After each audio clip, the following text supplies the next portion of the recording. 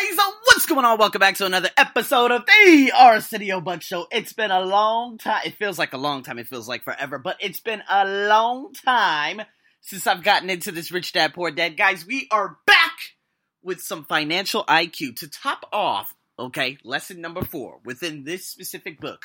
We're going to talk about the 4 broad areas of expertise that makes up something by the name of financial IQ, which I would recommend for just about everyone out there in the world. So what we have here, we have 4 places. We have 4 things. We have 4 areas.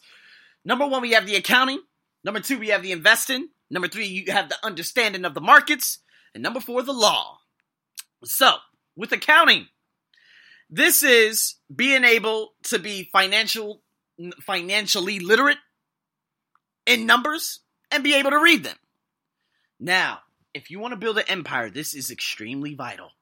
See, the more money that you're responsible for, the more accuracy that's required. Do you think Bill Gates is the one that's keeping up with all the numbers? Do you think Warren Buffett is the one keeping up with all the numbers? No, he probably has he has an army of people behind him who stays up to all of that. Or, when the house comes tumbling down, when the housing market comes tumbling down, if we were some of those people out there in Wall Street, we could have been able to get out of that rut.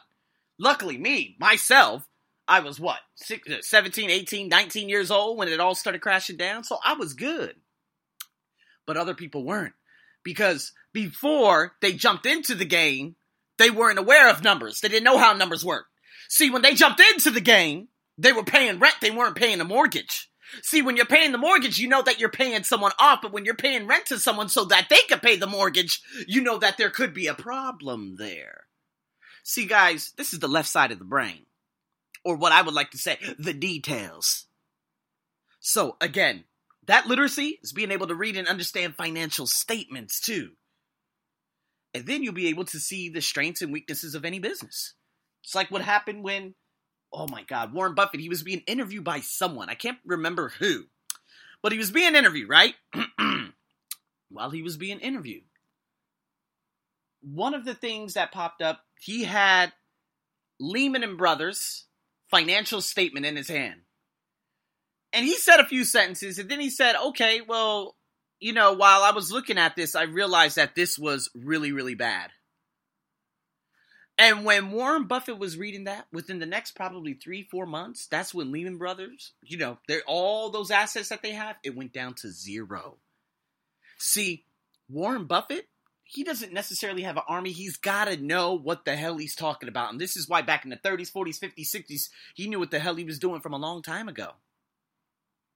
And so, he was so good that if Lehman Brothers, and when Lehman Brothers went to him and say, hey, would you like to invest in us or do this or look at our financial statements? And if he didn't know about numbers, he wouldn't know what he was reading.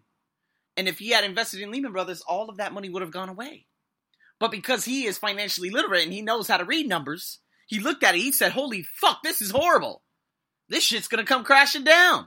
You guys are pouring in, what is it, double A and triple, double A and single A tranches and double B, triple B, and double B. It was a goddamn mess. And all those values of all those tranches went to shit. So, there it is. When it comes to that, you need to know what you're talking about in terms of investing. See, that's called the money making money. That's called money making money. This involves strategies and formulas from the right side of your brain, the creative side of the brain.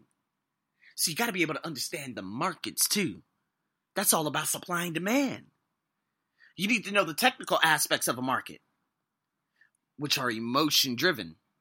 And of course, in addition to the fundamental and economic aspects of investment, you have to understand that, hey, is this or does this investment make sense? Or does it not make sense based on current market conditions? This is why these are things that I need to learn. These are things that I'm talking about 1000% need to learn, because I know the severity of the situation in terms of not knowing.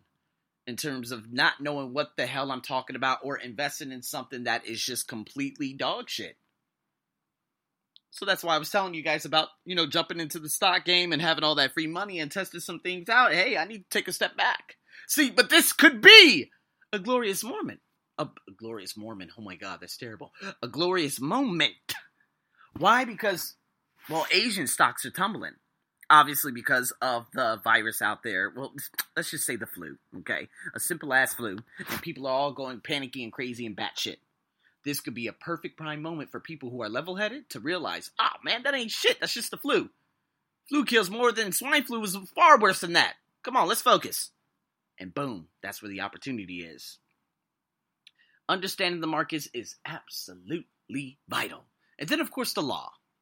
Okay, technical skills, the accounting, investing, the markets. You got to have someone that understands taxes in general. So if you're not one of these people, again, when you're responsible for a lot of money, you need to be very accurate.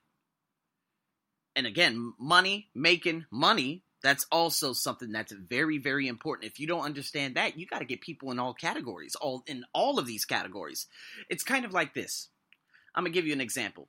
One of the part-time jobs that I actually work for out here in Bangkok, she's like, hey, can you give me the hours? I have to send it to accounting. Do you think it's them who pay me? No, it's accounting.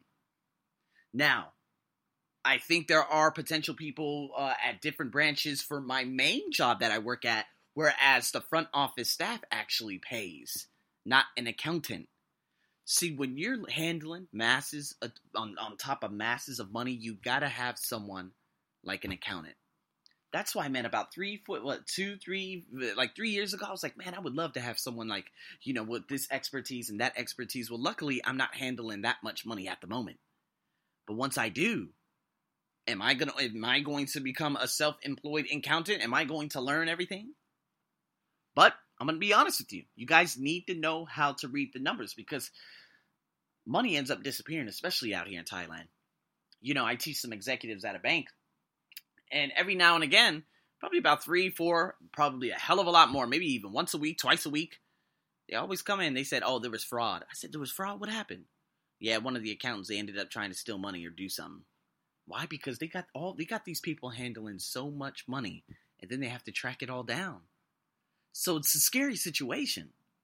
So I think it is important to become literate in all 4 categories. And so with that being said, again, the investing aspect of it, making money, understanding that your assets and your passive income cannot be taxed, but money from your, let's just say your statement or the money that you normally get, at your salary job, that will be taxed. Why? It doesn't go straight into your pockets. It goes into the pockets of everyone else before they cut you a check. So always remember that. With that being said, guys, we're going to close down this lesson 4. Lesson 5, man, it's all about the rich creating money. So stay tuned for more. Guys, you already know that podcast is going to be coming up tomorrow. I got you guys covered. I'm your host, as always, over and out.